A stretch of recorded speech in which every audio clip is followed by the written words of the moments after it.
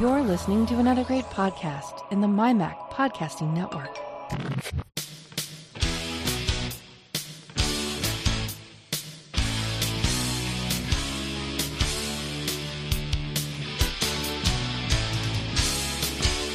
Hello and welcome to another edition of the show where we take a wander around the week in Apple news, reviews, technology, associated products, and all sorts of other things that catch our eye.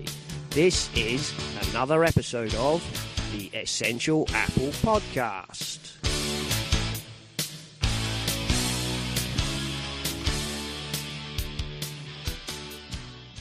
Hello everybody and welcome to this week's episode. And this week the new toys have started to make their way into the hands of reviewers and the public. And as ever, there are those who can't do anything but moan. Anyway, occasionally, as we will find out in this episode, there are a few reasons that people might have a genuine gripe. But anyway, as you can hear, Jim is, rearranging his house in the background there. And What? That's just the mouse. You got a very loud mouse. You ever opened up a page and it's gone full screen and you can't figure out how to blooming reduce it? Yeah. I'm at that stage. Where the heck's the way to reduce it? I thought you meant you've got a mouse rearranging your house. No, I've just cut that up. No, that's just the mouse and the mouse pad. That's normal. Yeah, all right. Seem to be making a lot of noise. There we go. Anyway, so there you go. Jim is here. Who had a coughing fit? Kind of. Yeah. So Jim is here and Nick is here. Hello, Nick. Hi, Simon. Hello. And we're going to have a look at the stories that caught our eye this week. But I'm going to start off with a different tale, which is a tale of woe, because the boys from the Slack. No, the boys from the Slack know what happened. But Saturday afternoon, I was driving my hire car because my car has gone in to have some minor repairs to get it through the MOT. Mainly, somehow or other, the mount for the windscreen wiper motor has snapped, and you would think that would just be a bracket that bolted to the motor and then maybe to the chassis of the car, but no, it's a moulded in lug, so they have to order a whole new motor so that my car will pass the MOT. So, as a result, I have a hire car. And Saturday afternoon, I was zooming up the A14, at 70 miles an hour when I got a tyre pressure alert and then the dreaded, feeling of an unbalanced wheel. So I, slowed down, moved to the inside lane and pulled into the first lay-by, which was, maybe a mile tops. And at which point, of course, the rear tyre was utterly shredded. There you go. Guess what? This brand new hire car has no spare tyre. There is no spare tyre. Apparently, according to the guy who recovered me, he does a lot of people now because modern cars don't come with a spare wheel. Not even a skinny one. So if you get a puncture that's more than a slow nail in the tyre kind of jobber, you are stuffed. So that was bad enough. Then, obviously, the guy came with the flatbed truck to carry me home. Luckily, not very far. I'd only gone about 7 miles. And by that time, it was past 5 o'clock. So everywhere's shut. Everywhere is shut. I phoned the number, which is pasted inside the window of the car, for emergency tyre repairs, which is dealt with through the hire company, and they told me the first available appointment to replace the tyre would be Friday. Yes, I'm afraid you can't have an accident till Friday, so yeah, take it all back. Yes.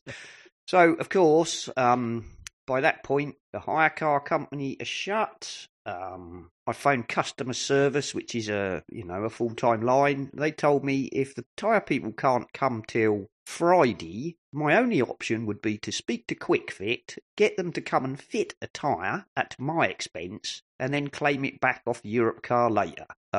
Unfortunately, I don't have 200 odd quid sitting around to buy a new tyre for their expensive car. So, right at the moment. And then, of course, everywhere's shut today because it's the Queen's funeral. So, no one I can get to help me out. Not Europe car, not Quick Fit, not anybody. So, oh joy. Lovely. That was... So now I am vehicleless. That's pretty. So you are pretty Shanks's rubbish pony. service. Sorry, Jim? You're on Shanks's pony. I am indeed, which is all very well to go down the shop, and buy some bacon or, a loaf of bread, but it's not much cop to me when I am supposed to be in Ipswich, which is about 15 miles away, at 9 o'clock on Tuesday morning. That's not happening. So if you've got the car on hire and you can't use it, you get money back. I don't know, because I'm not paying for it, thankfully, I'm glad to say. Oh, right, okay. It's being provided because my car is, they have to wait. Not much point giving you a replacement car that you can't use, though, is it? No, well, I used it. I mean, it took them a day to find me a car because apparently they didn't have any suitable cars to, hire me, which I could live with. The first day they told me the car wasn't going to pass the MOT and they needed to order parts. But, an emergency tyre response of 6 days is not exactly what I'd call... That's not what I'd call very rapid. Let's face it, I think they've only hired me the car for 10 days or something. They're going to want it back before the bleeding tyre people come fix the tyre. So hopefully tomorrow morning I shall have to speak to the depot who actually hired me the car and see if they can do anything about it. And then also I'll have to speak to the the dealership and see how quickly my car is coming back. But right now I have no car. Take some photographs of the area around the tyre. Make sure that they don't claim damages off you. I'm very sorry, sir. I know that you're stranded across all 3 lanes of the M42, but I'm afraid you're going to have to stay there because we can't get to you till Friday. Thankfully, the RAC did come fairly rapidly. Well, at least not actually an RAC man, but one of their trusted partner, actually Manchets. Manchets came out who do truck recovery and all sorts of things, so that wasn't too bad. But I have visions of an old guy wearing a dusty boiler suit and a flat cap coming to your rescue with a vehicle that's probably been condemned 20 years ago. I mean, calling it an emergency service is just ridiculous, isn't it? Yeah, just saying we can't get to you for 4 days. That's not an emergency service. 6 days. Basically, 6 days. Yeah, from Saturday afternoon until they're saying they could come and see me on Friday morning. It's just like, So you need an emergency service to rescue the emergency service. That's right. Yes. You should have called International Rescue. Well, as I say, at least the RAC organised a truck to come and pick me up, which was something, and I was only stuck there for about, I don't know, an hour or something. But yeah, What, you're driving? No spare tyre in modern cars. Bloody hopeless. And no, that's right. They don't. I mean, mine hasn't either. None of my last about 5 cars have had spares. I mean, some of them you can't even. Some of them you can't even buy. You can't even have the spare in the car. Some of them have a hole where the tyre would go. But some of them these days are designed to not have a spare. Simply, it's all to do about efficiency and weight, and at least that's what they claim. Yeah, cost. But probably more cost than anything else. It's I mean, my car, my Citroen C4 does have a tyre. It's a skinny one, and you have to wind it down. You go into the boot and you wind the handle, and it comes out from underneath. And that's only 4 years. No, my EC4 doesn't. No. Yeah, my EC4 doesn't. I mean, I just get one of those little squirty kits, which never had to use, fortunately. Well, I can assure you, as the man who rescued me said, I do about 3 or 4 people with flat tyres a week now, at least, because those squirty kits are 99% of the time useless. If you've driven over a nail and you come out in the morning and find you've got a flat tyre, it might work. But, if you're doing 70 mile an hour or 60, 70 mile an hour along a main road, by the time you realise the tyre's gone down and pull over, the tyre's shredded. I'll put the picture in the show art, I think, because the tyre is utterly destroyed. There are huge chunks of the sidewall ripped out of it, obviously because I was driving along at speed. But what state's the alloys in? Are they damaged? Are they okay? There's no other damage. I'm fine. Just the tyre's wrecked. No, I mean, with the tyre being wrecked, did it damage the rim? No, there's no damage to the rim of the wheel. Right, so it's just a replacement tyre. Yeah, it should just be a tyre. No, I've looked at the rim. I can't see any damage to the rim. I assume it must have run, because I was going in a straight line, there's no reason for the tyre to ring off, but there you go. It was an unpleasant experience, to say the least. Yeah, I mean, owning a car is an expensive business nowadays. I mean, I was watching a YouTube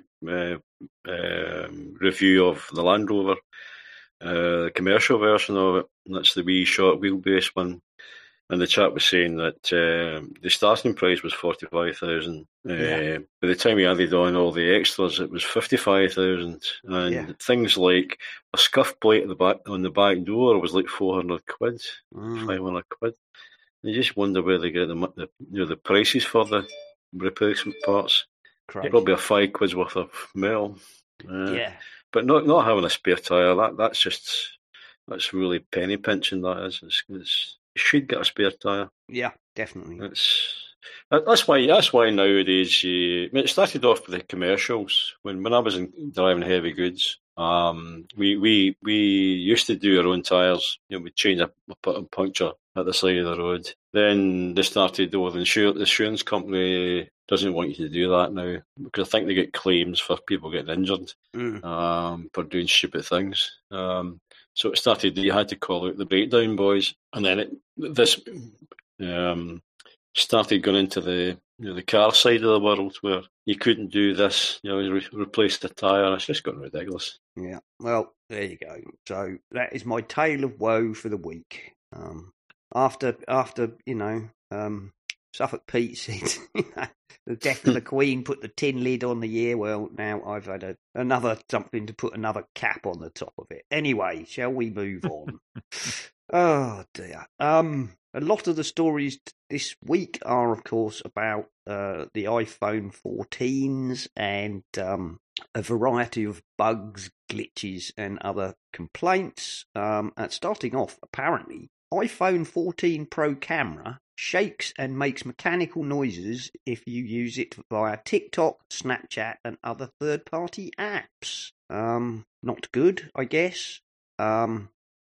It says here, and this is Cult of Mac, iPhone 14 Pro owners report the camera on their device begins to shake uncontrollably in third-party apps, and this weird glitch occurs in popular apps including TikTok, Snapchat, and Instagram.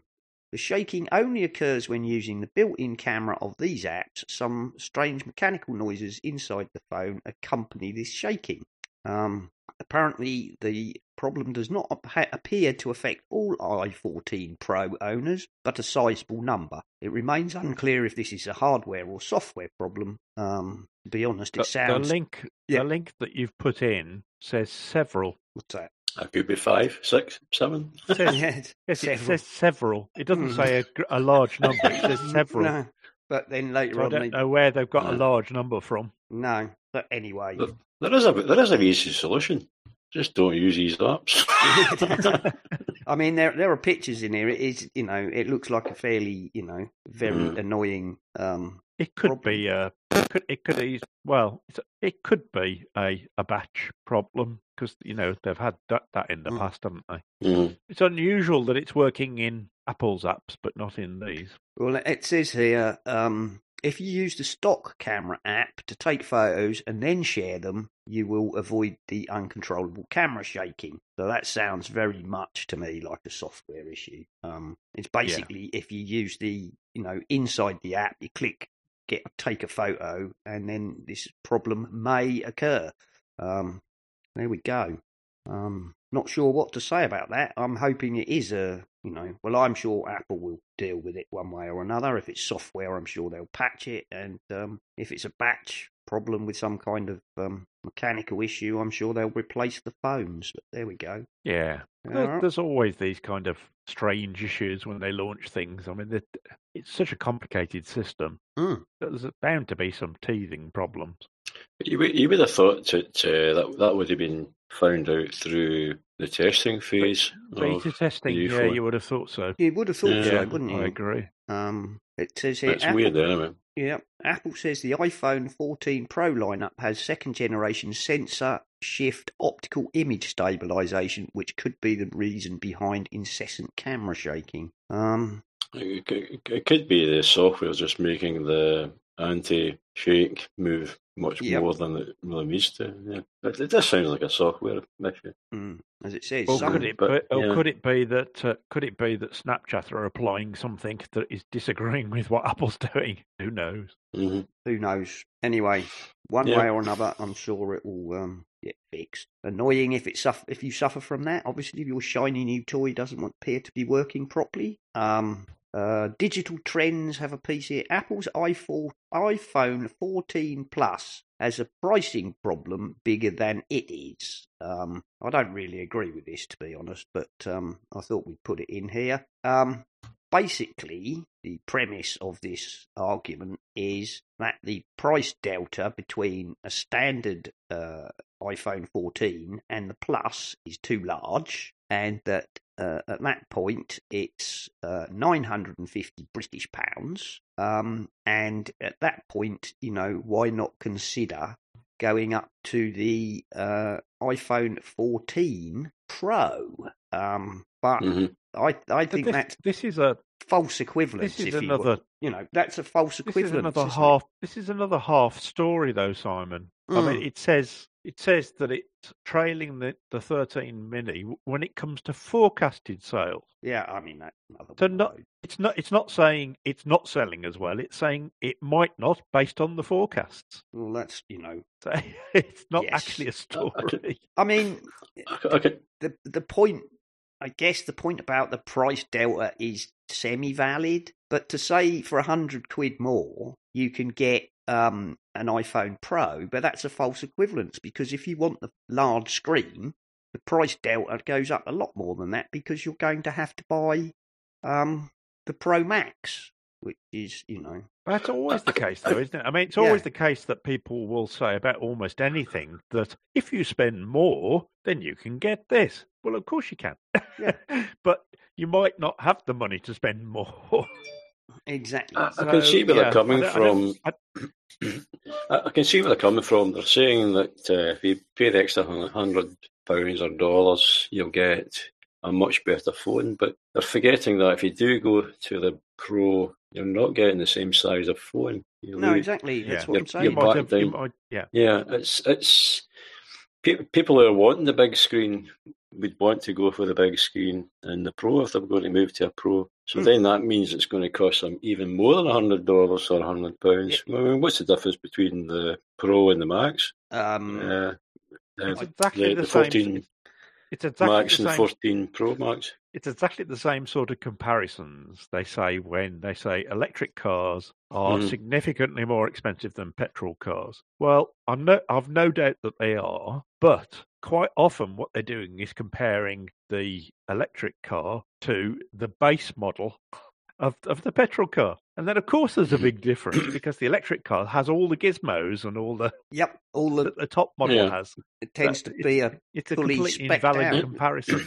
Yes, it is. I think it's a case of if you're willing to pay the price for a 14 Plus and not the Pro version, then you're losing out on all the bells and whistles if you don't go for the Pro version. Yeah, but you've not got the funny islands, you've not got the screen, you've not got the cameras and stuff like that. So that way, it would be a good to Mammy. That would be a good thing to do is spend the extra $100 if you don't mind losing the screen size. But it's a weird story. That's right. If you want the features, go for one. If you want the screen size, go for the other. It's a weird story. It is a weird story. They're not, like you're saying, they're not comparing like for like. No, they're not really. They're not at all. Yeah. And, as I said last week, if I was to go for a 14, I would want the Plus, but I'm not interested in any of the Pro features. You know, the dynamic island is nice, but I'm not prepared to pay another £300 or something to get it. And if I want the big screen, you know, I want the big screen. Yeah, but if you think back, this same story came out with the 13 Pro and the 13 iPhone, and it came out with the 12 iPhone and 12 they just bring it Pro. up. It's the same story every year. Well, they did do the same all the time. You know, if you've got more money to throw at it, you can get a better machine. Well, yeah, fine, but do you need all the bells and whistles? So just you know, it's not much of a story. And then they're doing a Forbes. You know, then right at the bottom here, after the bit that Nick pointed out about seems to be trailing in sales, right? It's worth noting that the audience for iPhone pre-orders is exactly the same audience that would make these kinds of calculations, right? You're not shelling out $1,000 sight unseen. Thus, it stands to reason the iPhone 14 Plus may do better after release to the general audience who simply doesn't care about these things and wants the cheapest, biggest iPhone they can buy. So, which is the 14 Max. Yeah. Well, 14 Pro. So it's you know, it's a nothing. It shoots the story down. Yeah, yeah. There we are. I mean, I had a look at the Max. Sorry, the 14 Pro. I just got the 13 Pro about a month or two ago, and I thought, okay, what's the deal you would get to trade it against a 14 Pro? And I got shocked. It was roughly half the value of the 14 Pro. Yeah, I would get in trade in. And my phone's, they say it's only a month or two old, and I spent $700 I think on it. I got a good deal with my trade in. Yeah, I was thinking that's a heck of a drop in price. Yeah, £500 for a 14 Pro. Yeah, 13 Pro. Yeah, I wouldn't go for Apple's trade-ins, not in the UK, because they're not good enough. No, they're not. So there we are. Apparently, Apple's iPhone dominates the used smartphone market in Indonesia. I would say the only, before we go on to that, the only comment in that other article was if you want a large phone and you want most of the Pro features, maybe you should look at a 13 Pro Max, because obviously, they'll be coming on the market at a cheaper price now that the 14s are out. But, Yeah, fair point. That's about the only point in the article that was worth, really stood up. If you take the argument to the extreme, if you want a bigger screen for better value, don't buy an iPhone. You can get bigger phones for much less money. Well, you can. If you're willing to go to Android. But then again, you've got to accept that you'll probably only get 18 months to 2 years out of it before it's out of support. Whereas you can, expect at least 5 years of support for your iPhone. I think it's much more valid to look at the user experience. And I mean, my experience of the user experience of Android phones is if you're a geek, they're fine. If you're not, they're really not that easy to use. Yeah. I think iPhones are much easier to use, but there you go. That's because I'm biased, probably. Probably because you've got an Apple bias, yeah. Yeah. Right, so Apple's iPhone dominates the used smartphone market in Indonesia. Well, I don't know. Fine. Whoop-de-doo. I don't know what to say about that. That's, wow, okay. Probably for the same reason that we just mentioned. Yeah. A second-hand iPhone. We ought to make a point of it. Yeah, I'm just saying, a second-hand iPhone. We ought to make a point of it for our Indonesian listeners, really, shouldn't we? Yeah, I suppose. But I'm just saying, and I suspect the reason behind that is because a second-hand iPhone, even if it's a year or two old, is still going to get 3 years worth of support. That's right. Yeah. It's still a modern iPhone. Yeah. And what was the phone that just got updated software-wise with Apple? It was a rare update iPhone. I don't remember. What's that? You've got to have an 8, I think, to get the latest update. No, there was an update to one of the older operating systems. Oh yeah, just recently. Yeah, the iOS 15 just got an update. Mm-hmm. Yeah, and so I think did even an older one, 12 something. You wouldn't get that with Android. True. You know, there was a security update, certainly for 15, and I think there might have been one for iOS 12, which fixed the 0 day. So there you go. We've got one here. Somebody complaining that watch iOS 9 complications have completely ruined the simple watch face. This is on 9 to 5. Basically, he doesn't like the fact that the new complications in iOS 9 are more expansive than the old ones. Be honest. Has he not realised he can switch them off? Yeah, exactly. Mm-hmm. But what He he's saying is I was thinking the same. no, he doesn't have to lose them. But I kind of sort of see what he's saying. If you look at the pictures at the head of this article, the old ones have just the little tiny icons which you tap on to expand them. The new one has, for example, the weather one has an arc showing the expected temperature variation across the day with a dot showing you where they are, and the date, and the date is shown as a more like a mechanical one would have been. So it shows you like yesterday's date, today's date, and tomorrow's date, and the day in the corner.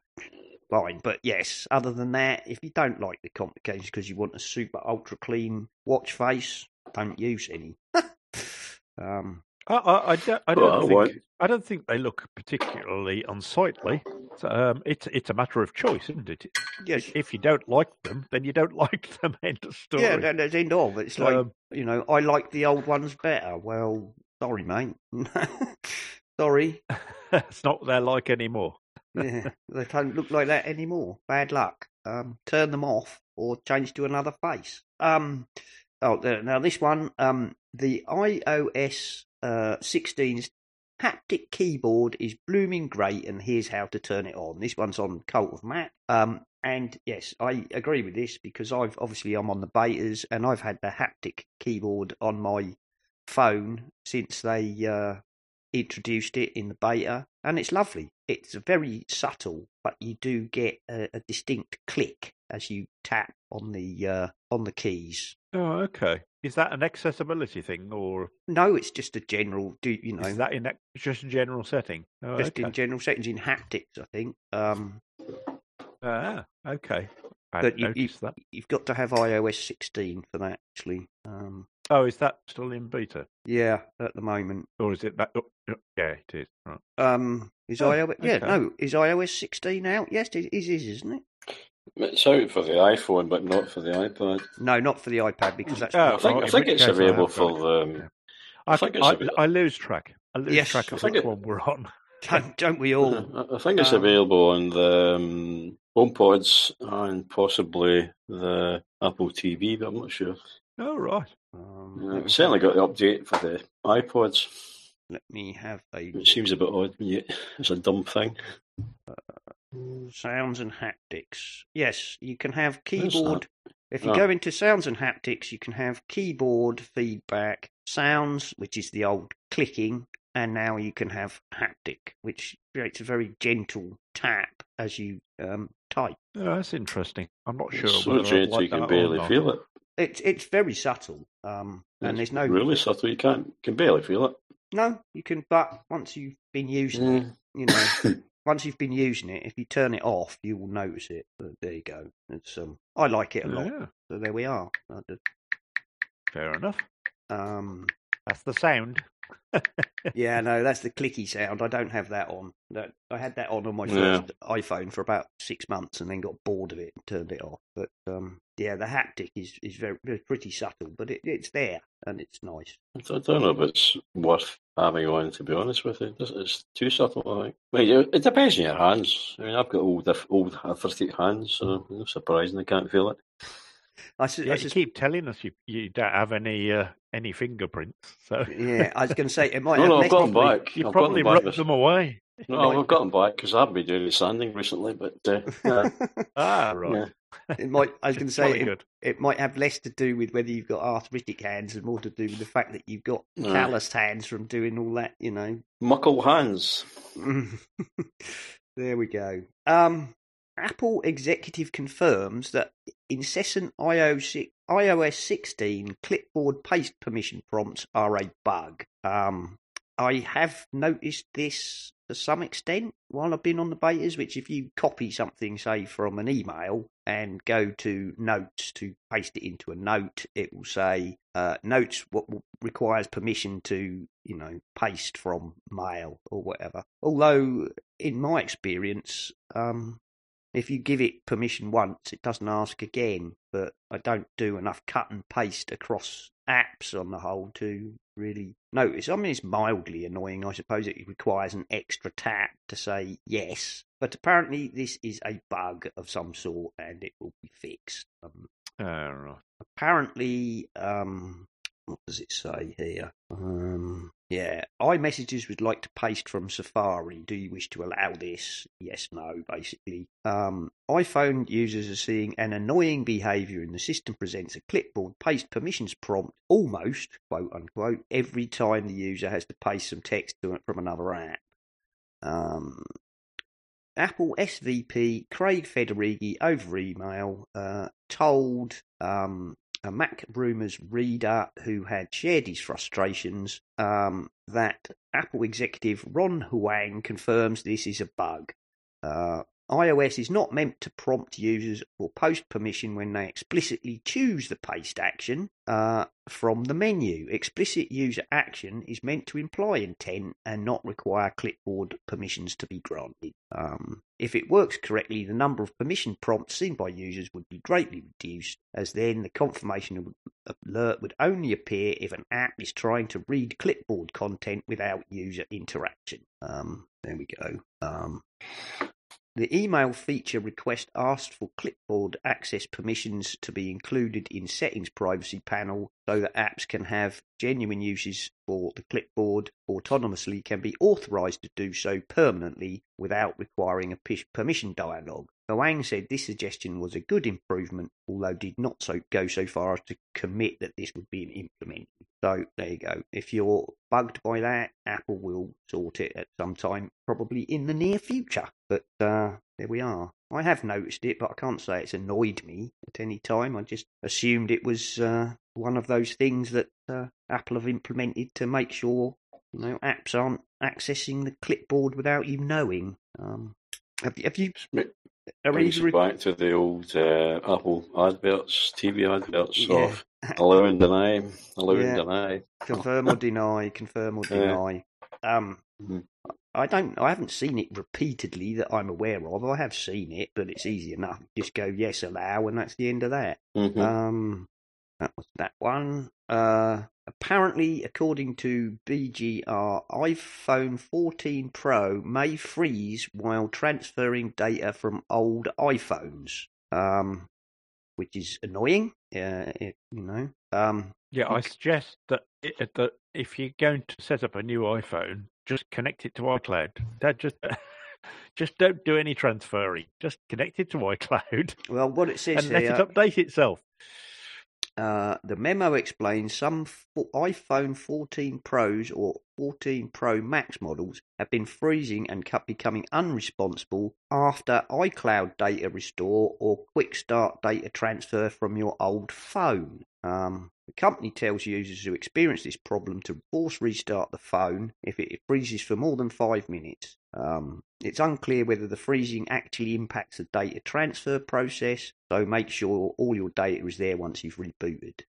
So when they're talking about an iCloud data restore, are they talking about plugging it in? No, they're talking what BGR suggest here is Apple will probably offer a permanent fix soon enough. But if you're about to purchase an iPhone 14 Pro or Pro Max, the best solution may be to back up to your Mac or PC and then restore your new iPhone using your backup.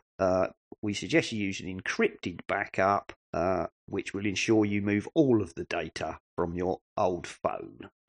So are they saying do a backup and then do a clean? Well, no. When you do, when you set up a new phone, it will say, "Do you want to, restore data from?" I think it offers you from iCloud, from your Mac or PC or via the magic transfer from your previous phone. Right. Okay. John Gruber has suggested several times that over the last few years, the best way to do it is actually to use the magic transfer from your old phone because it's quicker than doing it from iCloud or, and less fiddly than backing up to your Mac or PC and then restoring it. But saying it could happen. I'm a little bit confused. So it's saying it can happen if you just connect your phone to iCloud and restore from a backup over iCloud. Yes, is that right? That's what it's saying. Yeah. Oh, right. Okay. This has been a problem that's happened for years and years. You could have problems with the data transfer, but it doesn't mean it will happen. No, I've had a few occasions when I've got new phones and done the phone on top of the other phone to transfer.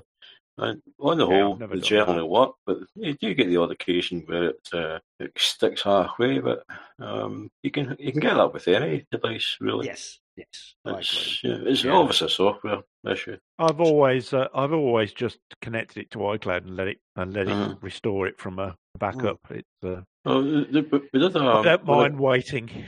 Yeah, when I bought my iPhone 13 Pro, it was done in the store by the salesman. And all it was a case of, stick the phone on top of the other one and let it get on with it, and it worked fine. Yeah.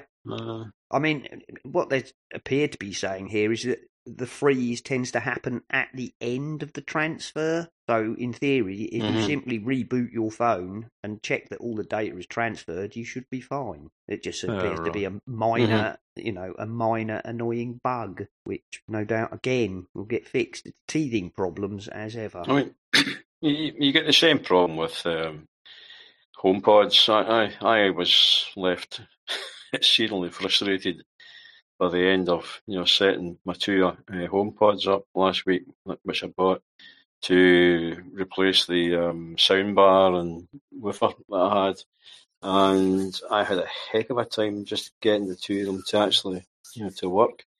So it's not just the iPhone that's got problems. It just seems to be Apple's software hasn't improved over the years. I think a lot of it's down to it's too complex now. There's too much being transferred. I don't know.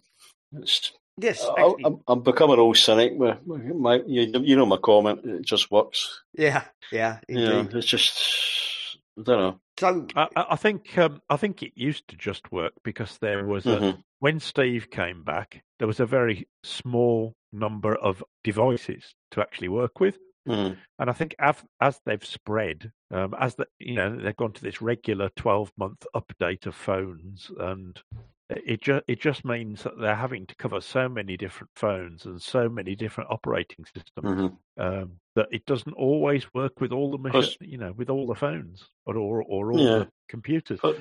Like you, Jim, I've had occasions, even with my Mac, where something appears to freeze, and when you reboot it's fine. It's actually done it. It's just sort of like it's like it just doesn't know how to stop properly. Yes, I've had that. Oh, look at when I put iOS 16 onto my iPhone 13 Pro.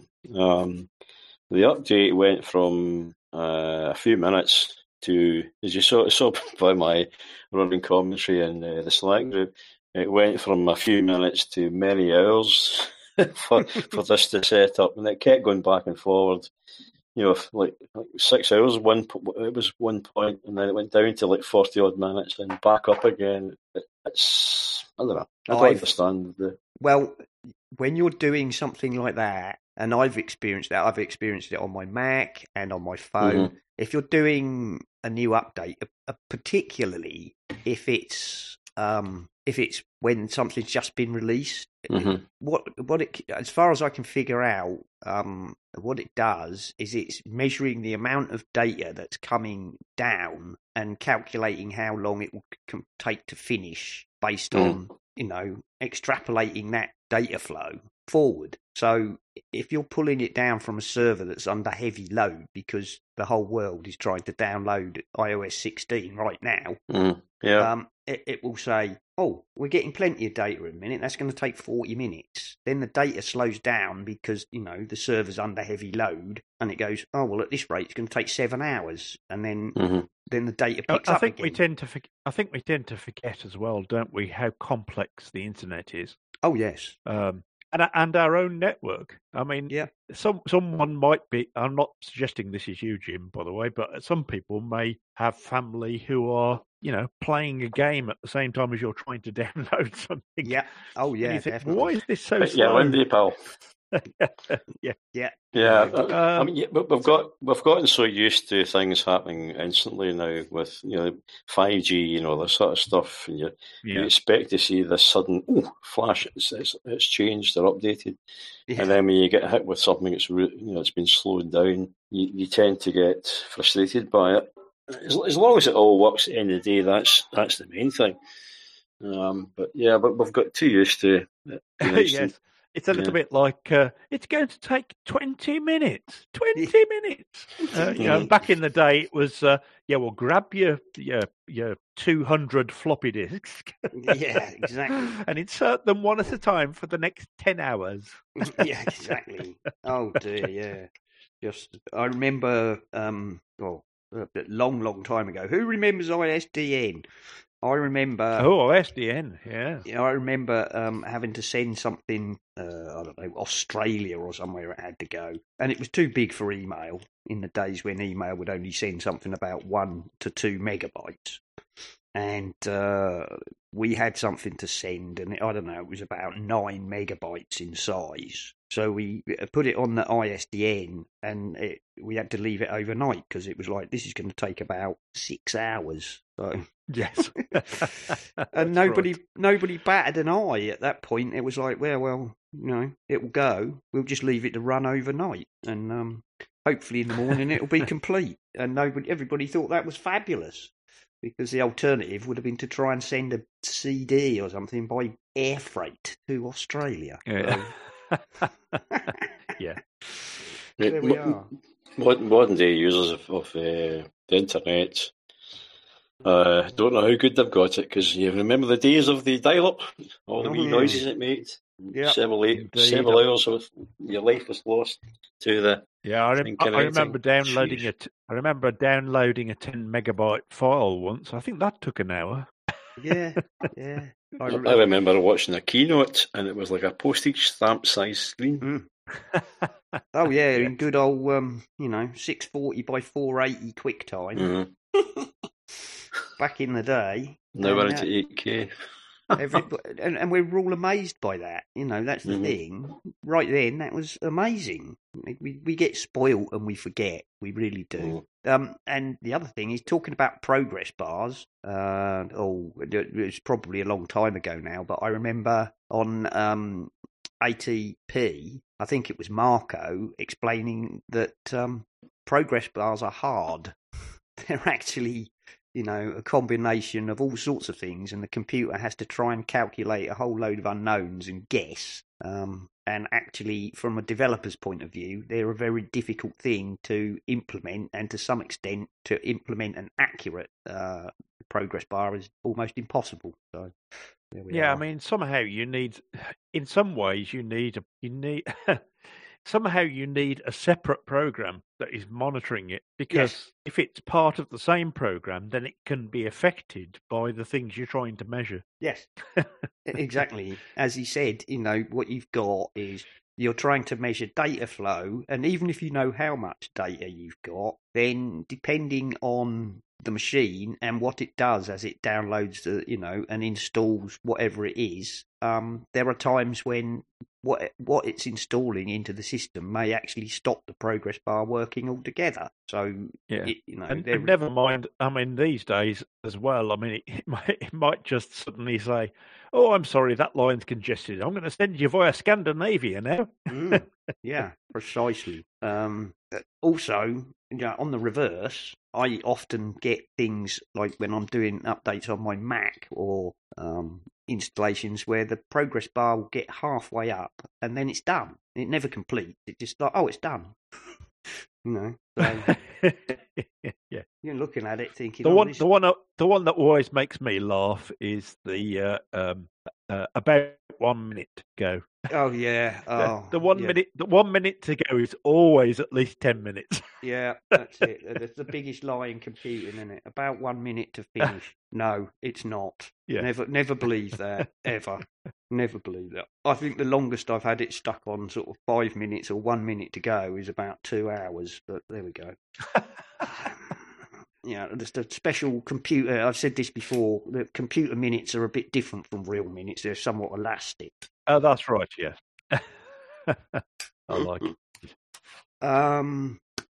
Cult of Mac say iPhone Pro needs a radical colour revolution, which is basically somebody complaining that the colours that Apple describe are often insipid and weedy. And he's apparently ordered a deep purple phone and says actually it's a pale lilac and indoors it looks just like a muddy grey. So I've got the blue iPhone 13 Pro and kind of agree with him. The colour is a bit insipid, but I'm not really bothered. No. It gets covered in a case anyway, so. Yeah. And also, a bit like when I not this car, but the car I had before. Mm-hmm. I bought. I think what it was is the company I was buying it from were buying them as company cars, but they'd got some spares that they were selling separately. So it was coming over in one big shipment. And he said, he emailed me to say, what colour would you like? And so I said, well, I quite like red. And he said, you've got a choice of black and grey. They're not colours. So, they're shades. Indeed. I mean, I kind of see his point because he's at the top of this article. There's a photograph which I assume he took himself of a quote unquote purple iPhone leaning up against an aubergine, which it is most definitely not purple. And then there's a product. It does look grey. And then there's a product shot from Apple, all new deep purple, which looks distinctly purple. Purple. Yeah. So, but actually, you sure he hasn't got a white one? But that's weird, the way that's turned out, isn't it? I suppose it's all about lighting and. Yeah, there we go. So, and he's not the first person. I mean, you saying purple, Nick? Sorry? You saying purple, Nick, makes me think of Babylon 5. Babylon 5. Remind me why. Well, there's a race that every so often they'll have a war between themselves, and they choose colours, and that's the side they fight with. So purple was one of the colours. Oh right. You need to watch the show to get No, I it. did, but I can't. I've forgotten completely. You can't remember? I can't remember now. I'm trying to remember what race it was. Was it the Drosy? I think it was the Drosy. Oh right, okay. Yeah. No, I'd completely forgotten that. Oh, I should rewatch it. It's good. Well, there it's you good. go. It is a good series. I do kind of agree, though. I do kind of agree with them because a lot of the iPhone colours really are they're so subtle as to hardly be there. Mm-hmm. Which is why I tend to go for the black or base grey or whatever colour. Perhaps they ought to have different levels. Perhaps they could have subtle, obvious, and garish. And have the same colours, but in those categories. The old iPod Minis used to come in a selection of fairly bright colours, didn't they? Red and cyan and sort of gold yellow colour. I don't know. They seem to have gone very weedy at the moment, and I think it would help if they were a somewhat more obviously green or blue, or people do like to. I'm have sure it's colours. Something fashionable. It's something fashionable that I don't understand because I don't understand fashion. There we are. So, but they're not the first people I know. Kelly Gamont was bemoaning the fact that they were all what she described as Easter egg colours, by which I assume she meant pastel. There we are. So, if you don't go and look at them in the shop first before you order one, perhaps. Oh, What's that? I don't know. That was some clicking. I don't know what that was. Anyway, there we are. Let's press on because we're going along. We finally know what the iPhone 14 Pro Max's mega pill looks like and why the dynamic island exists. This is from /Gear. They show a picture of it taken. Oh, we show a picture of it taken indoors. Oh.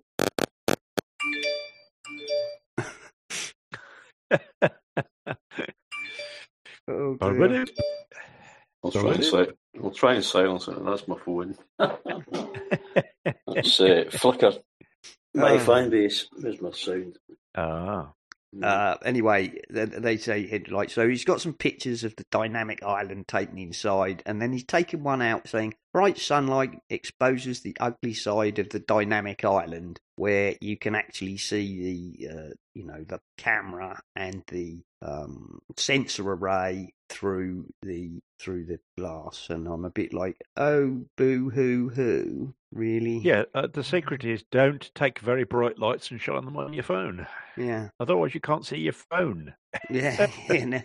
So there you go. There's a picture that shows exactly what's inside the mega pill or the dynamic island, or call it what you will. And he's bemoaning. As you say, certainly not worth paying £300 just to get that. No, but he's bemoaning it, and I'm like, boo hoo hoo. I'm so sad for you. Yeah, get a life. Yeah. What else? Digital Trends have a M2 MacBook Air versus M2 MacBook Air, which is the best new or old comparison. Not the first one of these we've seen, but interesting enough. Gives you a full breakdown of the price configurations and so on. So their conclusion is the M2 is better, but the M1 offers amazing value. Yep, which is what. Yeah, the M2 is better if you need more power. But yeah. As we've already pointed out, most of us who own the M1s don't need any more power. So save your money and buy the M1. Yeah, that's usually the conclusion of all these articles comparing the M1 Air and the M2 Air. I would say much the same. If the M2 Air is nice, and the M1 is still a bloody brilliant machine and will last you for years. If you're on a budget, you don't really necessarily need to spend out for an M2. Same as we were saying before, really. Choose what you really need and buy that one. I think that's also, of course, why the M1 is still on sale. They're offering you an option. A little while ago, there was a Tim Cook, Johnny Ive, and Laureen Powell discussed the Steve Jobs archive. The full video is now available, and there's a link to Mac Rumors who have a link to that video if you wish to watch Tim Cook, Johnny Ive, and Laureen Powell talking about Steve and other things. And this one is one that is news that surprises no one yet again. iPhone 14 Pro 48 megapixel raw photos take 3 times more storage than a 12 megapixel shot. Ooh, big surprise there.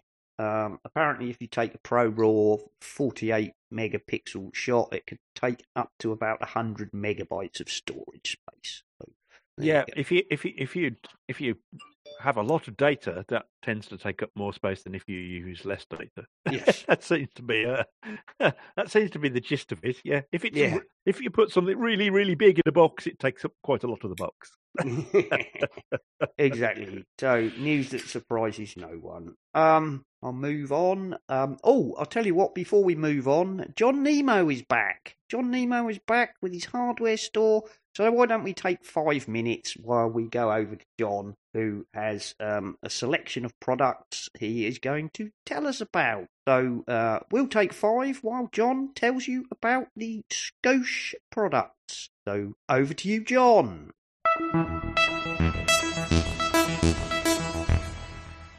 Nemo's hardware store is back with the first in a series of reviews of products by our friends at Skosh, S-C-O-S-C-H-E, Skosh.com. The first item costs $50. They're called Thud Buds, THUDBUDS, ThudBuds TWS Black, or ThudBuds TWS White. $50 in the U.S. for true wireless in-ear headphones with the loop around the ear to keep them from flying off your head. We're almost finished with our testing, and all of our reviewers say these are exceptional value at $50 U.S. Well built like everything at Scotia. Terrific price point. The good thing is they come in white, so if you drop them somewhere, you'll be able to find them. That's so important to me. Everything that comes in only black is a mistake. So you can get these in black or white. So follow the links in our show notes here at Essential Apple for the ThudBuds TWS Black from Scotia, and you can read some of the comments in the reviews. These are definitely something to consider if you're a heavy exerciser, if you like doing stuff where your ears and your head are going to sweat. The next item is the GoBat, GOBAT 10K, compact 10K MAH dual port power bank. I'm holding it in my hand. It is small. It easily fits in the palm of my hand. It's a little bit smaller than the palm of my hand. It's medium weight, 10,000 mAh, black, portable, power, battery. It charges up, has a regular flat USA port at one end and a USB-C port at the other end, and that's it. 10,000 is now the minimum we recommend whenever you get a portable battery. This is $55 in the U.S. As I said before, it's incredibly well built like everything at Scotia. It's got a nice smooth texture. There's no sharp edges. It can go in your pocket, your purse, your tote, your backpack, anywhere you want to go with it. And it will charge your phone, your iPad, everything that uses regular USB or USB-C, because there's one of each. For $55, this is a top-rated product. And again, read some of the reviews. Does one thing, does it perfectly well for two different interfaces. The GoBat 10K. Take this with you everywhere you go, so you're never without power when you're out and about. Well done, Scotia. The last item is my favorite. The other two are really good, but this is really good. For $45 in the U.S., it's the PowerVolt Traveler 30 from Scotia. PowerVolt Traveler 30. Wall and car travel charger. $45 in the U.S.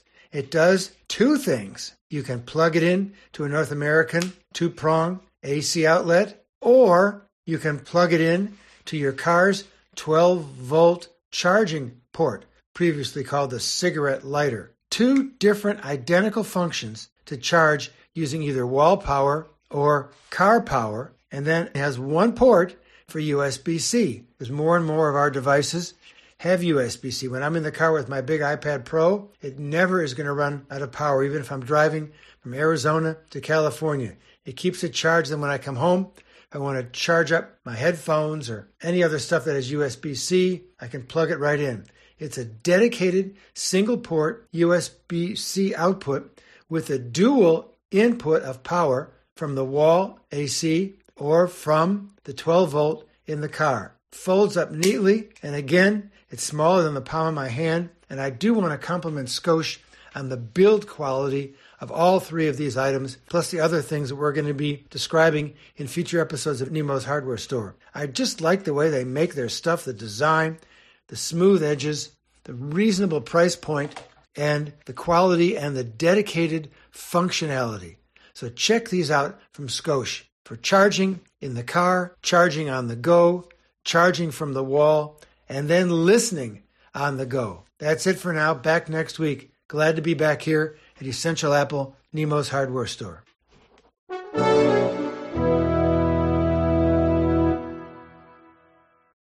Okay, so thank you, John, for that review of the Scotia products, and as ever, the links will be in the show notes. And good to have you back, John. Good to have you back. Right, so we're going to press on. Welcome back. Welcome back, John. We're going to press on. Jim went for a cup of tea and now he's suffered some kind of technical failure. So we've lost Jim for the moment. If he reappears, then he'll be welcome. But at the moment, we can't hear him. Oh. Hello. Hello. Oh, he's back. Am I back? Yes, you're back. You're back. Don't ask me what it was. It just works. Okay. Right. There we go. All right. Right. We're going to press on. I'm going to Windows. Okay, right, he's back. So we shall press on, and we've got some tech stories which are not necessarily the newest, but we haven't covered. A site I've not heard of called Simple Gar has the evolution of camera phones visualized, which is quite interesting little thing. If you like that, it explains evolution of phone cameras. It shows you a variety such as the Sharp J SH04 from 2000 to 2022, where you can click through the different sample pictures. They've got a 2000 Samsung versus a 2022 Galaxy S22 Ultra, and a variety of other phones, including obviously the iPhone. It's if you're interested in that, that's interesting. Quite interesting sample. Interestingly, one of the better ones appears to be the Nokia 7850 through to Nokia 9 PureView, where the pictures don't seem horrifically different, whereas some of the others, the early pictures, are really pretty poor. Anyway, there you go. There's a variety of phones in there showing you the evolution of camera phones. So that's an interesting article. Cool. I just thought I'd mention that one. Link in the show notes, of course. Then we have, could this breakthrough make plastic production a truly circular? This was from Forbes. This is also a couple of weeks old. And apparently, a report published earlier this year by the WWF highlighted the scale of the problem and noted that only 9% of plastic waste has ever been recycled. There we go. One of the biggest stumbling blocks. One of the biggest stumbling blocks has been the number of times plastic can be recycled. Depending on the type of plastic, this can be once to any number of finite times. Recycled plastic cannot be used in food packaging or for pharmaceutical applications. Experts in Finland have developed a new process which they claim would convert most of the world's waste plastics back into usable virgin-grade materials. Developed by the VTT Technical Research Centre of Finland, which plans to spin out a new company called Olify Technologies, where the patent-pending technology will be able to extract 70% virgin-grain plastics and chemical raw materials from plastic waste. This process is based around gasification, which turns solid fuel into gas. There we go. Depending on how expensive it is to run, I guess, depends whether it's really, commercially viable. Yeah, it's something we need to take more and more care of. I mean, one of the good things about a lot of the battery technologies coming along is they are thinking right at the beginning, how are we going to recycle these? Yes. So, because it's really important that we do. It is.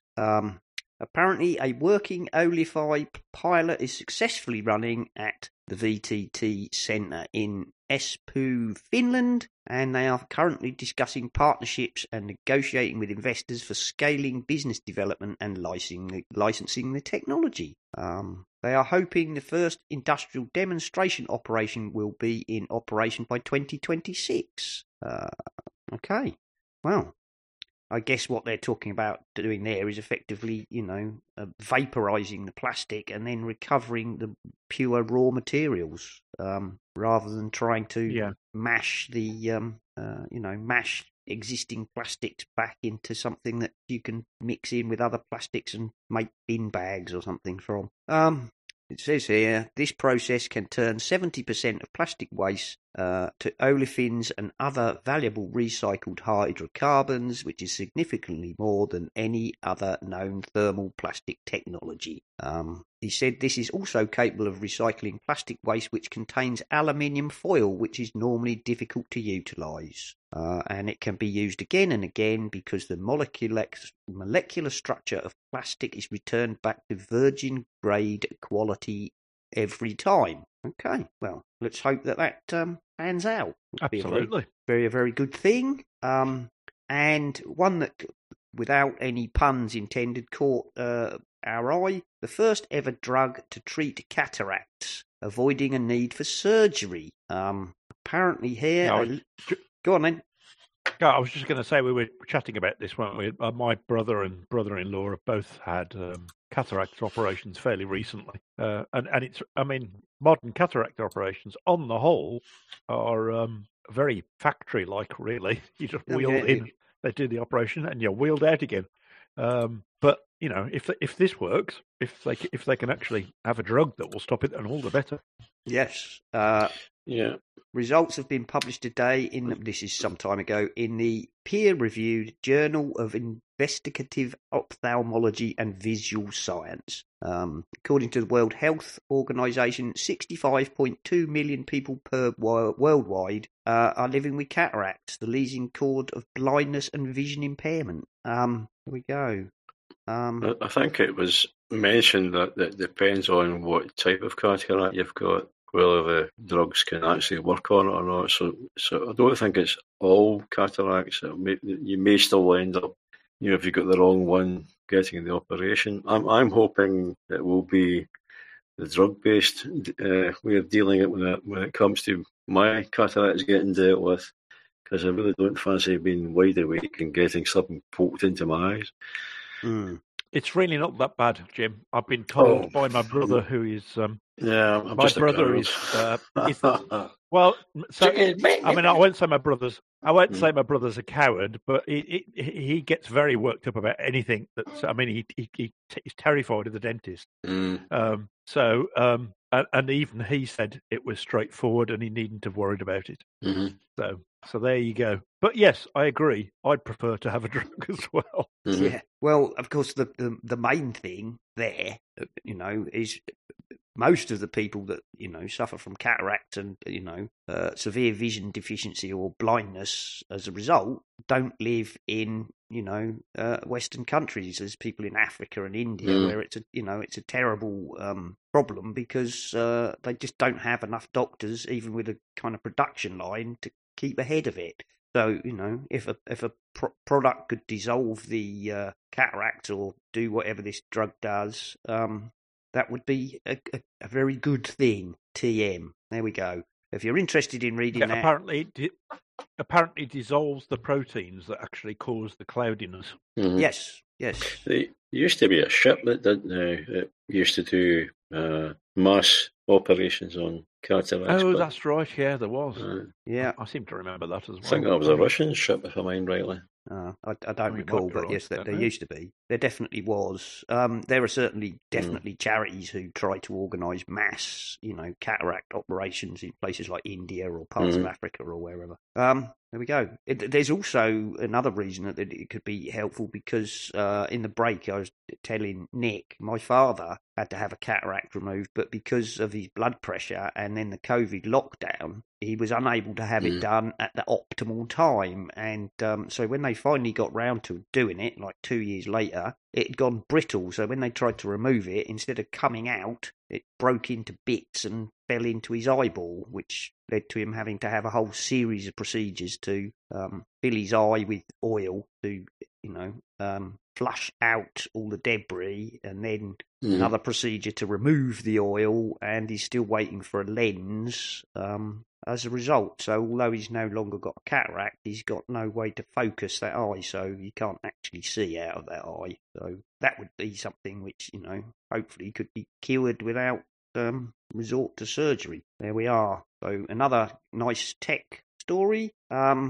Security and privacy as we push ahead. Apple collects the least amount of data out of the main tech companies, study suggests. I think that's wow news nobody surprised by. And also a few weeks old, Apple X Protect is now more proactive with periodic malware scans. This was on Apple Insider.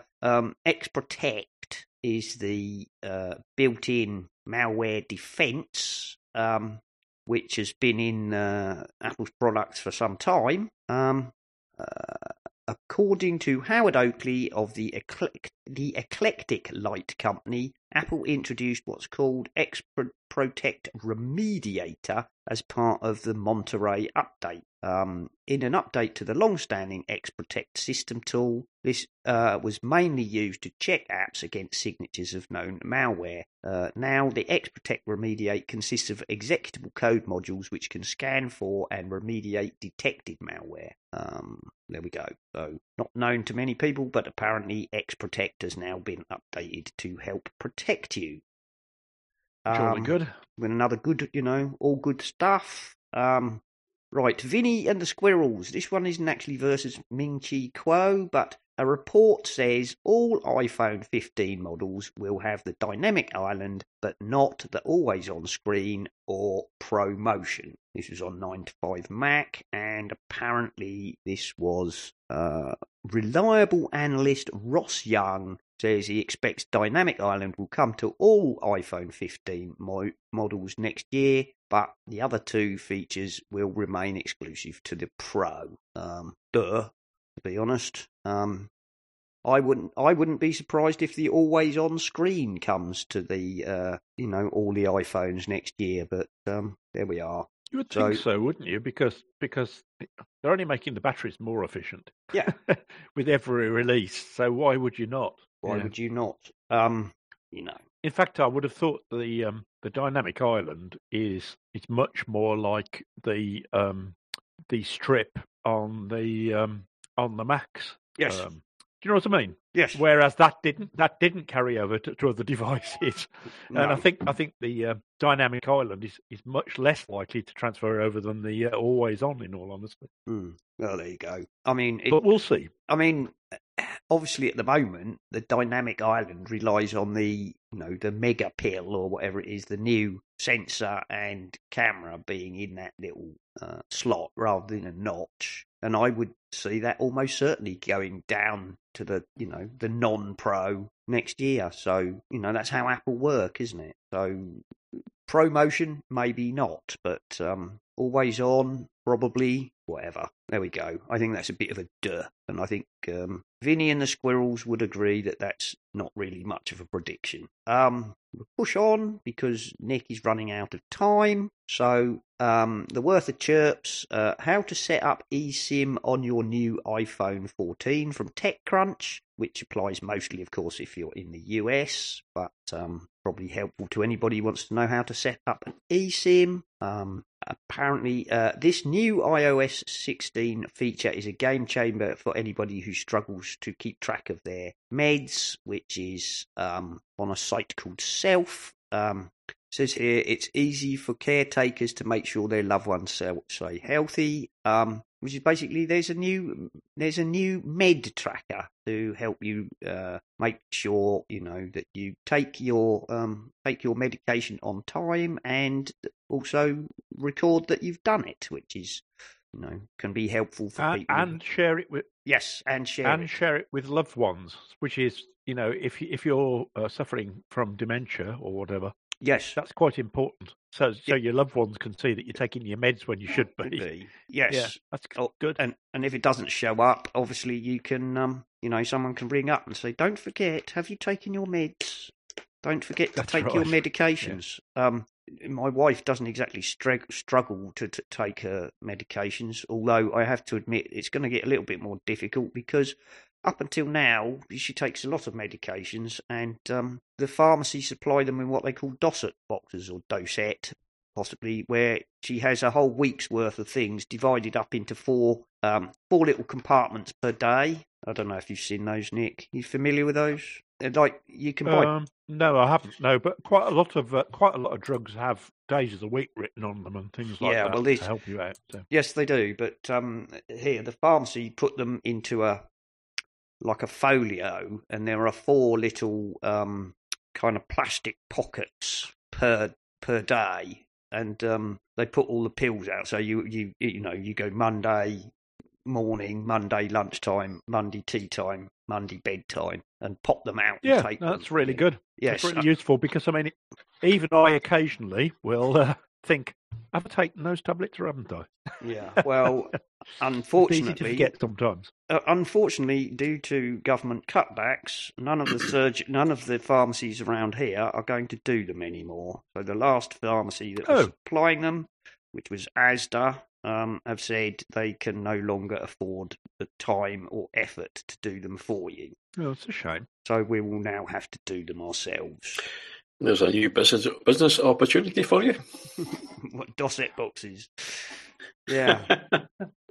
There we go. Apparently, due to government cutbacks, they can the NHS cannot afford to pay for people to pre-pack your medications for you, which is going to be a bit of a problem for those who have more difficulty remembering to take their meds than my wife.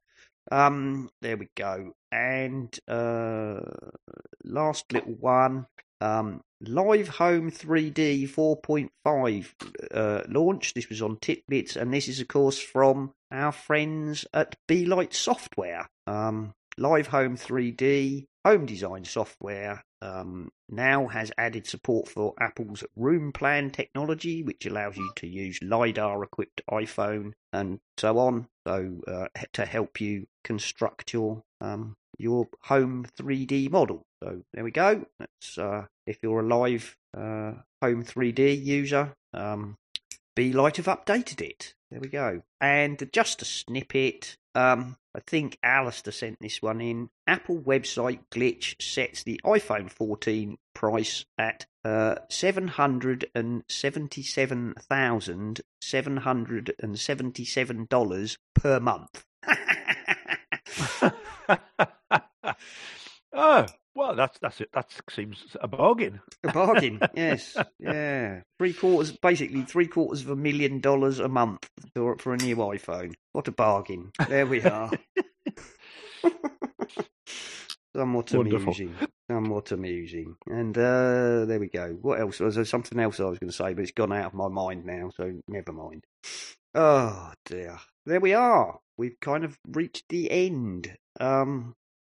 So, as per usual, I think we shall just do the wrap up, which now is find us in the Slack room, to be honest. You can follow me on Twitter as @Serenak, that's SERENAK, and the show is @EssentialApple. And that's about it. Join the Slack room. That's the easy way to get hold of us, because Nick almost never uses it. I don't think Jim's on it at all, are you, Jim? No. This is Twitter. This is Twitter we're talking about, yeah. No. You can find Jim on Flickr, where he posts all these lovely photographs. So the link to that's in the show notes. And I think for now, other than saying thank you for listening and thank you to everybody who supports us, we will all just say goodbye until next time. So goodbye. Cheerio. Cheerio. You've been listening to the Essential Apple podcast, and I'd like to say if you enjoy the show and would like to support us, feel free to go over to the website essentialapple.com, and you will find links to both Patreon and the Pinecast Tips Jar, where you can make a donation towards the costs of the show, or even if you're really keen, you could set up a recurring payment. And thank you very, very much to all the people who already do support us. We really do appreciate you very much indeed. This show is, of course, part of the My Mac Podcasting Network, where you can find a variety of other shows like the My Mac Podcast with Guy and Gaz, the G-Men, Tech Fan with Tim and David, the Nintendo Club podcast, the geekiest show ever, the Three Geeky Ladies, Bart Bouchotts and his wonderful Let's Talk Apple, and possibly some more that I've forgotten. So why not go over to mymac.com, take a look at the available podcasts, and take a listen. I don't know who you are, but I will find you. And when I do, you had better be listening to the Tech Fan podcast, because if you're not, well, you may not live long enough to regret it. Remember, it's called the Tech Fan podcast. Listen, and you won't regret it.